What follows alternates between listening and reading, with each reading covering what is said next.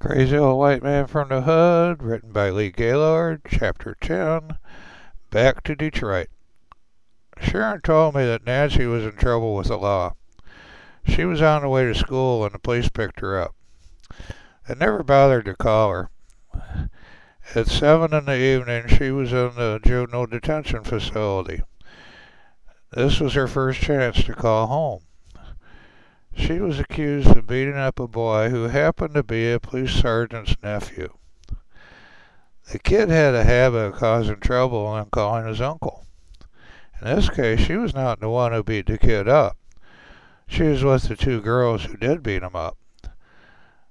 The other girl said that she had nothing to do with the beating, and she pled not guilty. She got the same judge for this one. It was with the same girls. In this case, a girl spit on her, and she yanked the girl's ponytail. Her friends got into a fight. In this case, the hair pulling was a battery, and it started the fight. Nancy was 15, a beautiful young lady. She was also the kind of girl, like her mother, that you instantly like. Problem was her friends. First case was dismissed, but she pled guilty to the second. While we were waiting for the sentencing, we found out how bad things were. She would say she was spending the night at a friend's house. A friend would say she was staying at Nancy's. The mothers never checked. Nancy was drinking and smoking pot. She had been doing it for 3 years, and her mother never caught on. There was also a pedophile coming around. He was a white man in his 50s, with a good job at one of the auto companies. When he was caught, he had an album of 150 pictures of black girls between the ages of 12 and 15. Nancy was not in there. He approached her to recruit for him. He pled guilty and got a short jail term and probation. If the girls were white, he probably would have gotten a long jail term. If he goes back to that neighborhood, he'll probably be killed. To me, the minimum sentence for pedophiles should be life with no parole. Nancy was sentenced to 6 months in the girls' detention facility. She went to a good facility run by the Catholic Church. The judge said that she would be under her control until she was 18. The weekend before she was supposed to be released, she came home on a pass. Then she went back and she tested positive for alcohol. She was sent to a treatment center for 6 months. After that, she ended up back in a Catholic facility, staying there until she was 18. I lost contact with her mother. She called a little while ago and we talked about getting back together, but I haven't heard from her since. I know that she's working midnights as a security supervisor. Nancy is living with her mother. Well, here we are at another bar. This time, instead of a redneck bar, it's a black-owned bar with black clientele. I was at a steakhouse, and a young lady came in that looked a lot like my second wife. I was about 3 blocks away from where she lived, and I thought, uh-oh, I have to get out of here. It wasn't her. She sat down next to me, and we talked. Her name was Jeanette. You had me scared, I said. I thought you were my ex-wife. We talked for a while, then her boyfriend came in. He was white and a cop named Bill. By this time, we were like brother and sister. She introduced me to her boyfriend and mentioned her bar and asked me to come by. I went to Jeanette's bar and she introduced me to her sister, Tanya, who helped run the bar. I sat with Bill at the end of the bar, and we got to know each other. His partner and other black cops came in, and suddenly I found myself talking to a bunch of cops.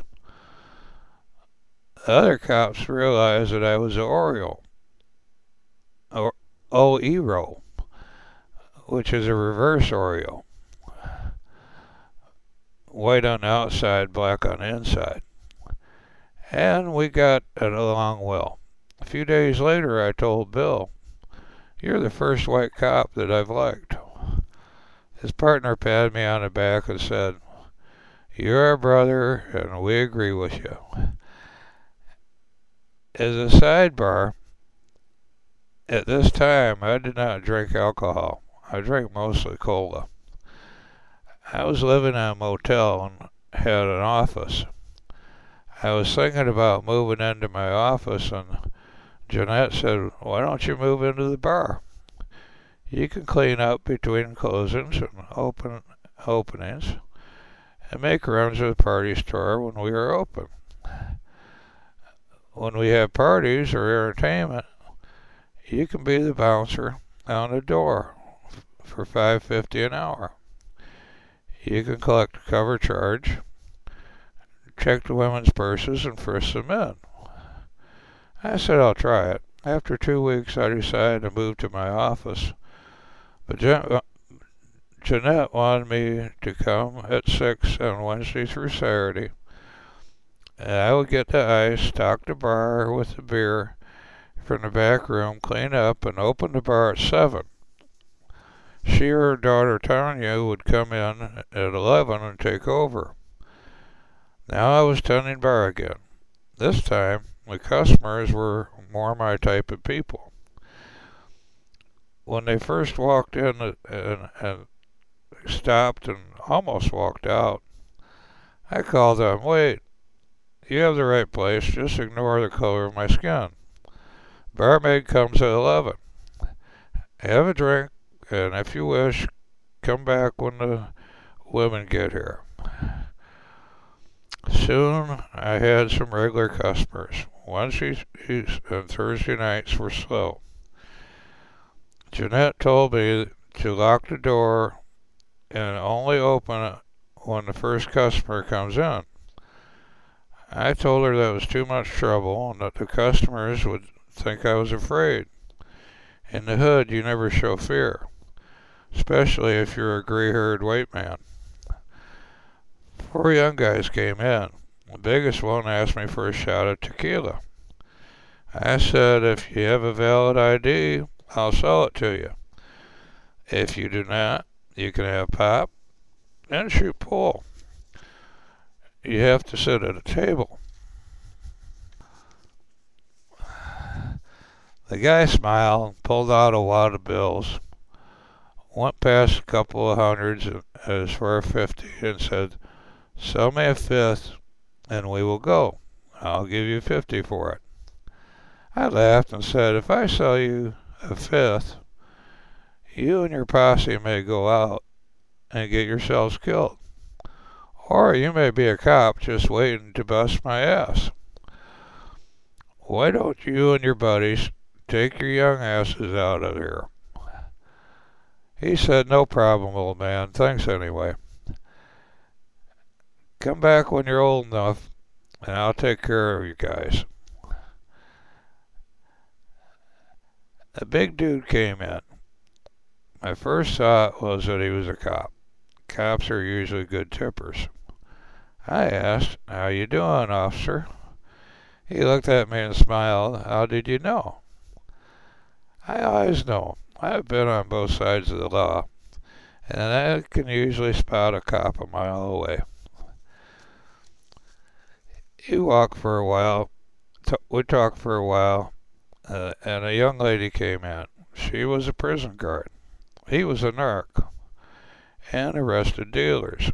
She guarded the dealers after they were arrested. And I bought from dealers for my lady. We were talking about the dealers that would get busted first and the ones that would get busted last. What's the difference, you ask? Good question. The dealers that sell to kids get busted first. And the dealers that are obvious and where the neighbors complain, the last ones are that help are the ones that help the people in the hood and do not sell to kids. For example, an old lady had her purse snatched. A dealer saw it and went after the guy. When the cop got there, the dealer was coming back with the purse. Cop asked where the thief was, and the dealer said he tripped and fell when I was chasing him. He's a couple blocks down the street. I think he hurt himself pretty bad when he fell. After the thief got out of the hospital, he went to jail. Witnesses said he tripped and fell, and the dealer got the purse and returned it. The dealer had made sure that his customers did not cause problems in the hood. If they did, they were told not to come back. If they did come back, they learned why they should not come back. Next customer was a guard at the county jail. He said, "You look familiar. Did you ever work at the county jail?" The narc laughed and said, "He was on the other side of the bars." I enjoyed tending bar in this place. The customers were more enjoyable than the other place. The tips were good from the cops and the women. I never had a problem when I refused to serve it as someone because they looked too young or had no ID. At the Redneck Bar, half the time I was keeping peace and I got hit in the jaw twice. Here, there were no threats, no problems. I was accepted by the customers as one of them. I was back to living in my office in a neighborhood that was pretty nice. At night, it would change. You would see the homeless and the hookers. They were there during the day, but more noticeable at night. There was a young man who looked like he was around 20. He is about 6'6". He was quiet and really didn't bother anybody, but at night he would be hanging outside by a bar. When people came out, they would see him in his size and the blank look on his face, and it would scare him. I don't think he was dangerous. He would just stand there for hours in one spot like a statue.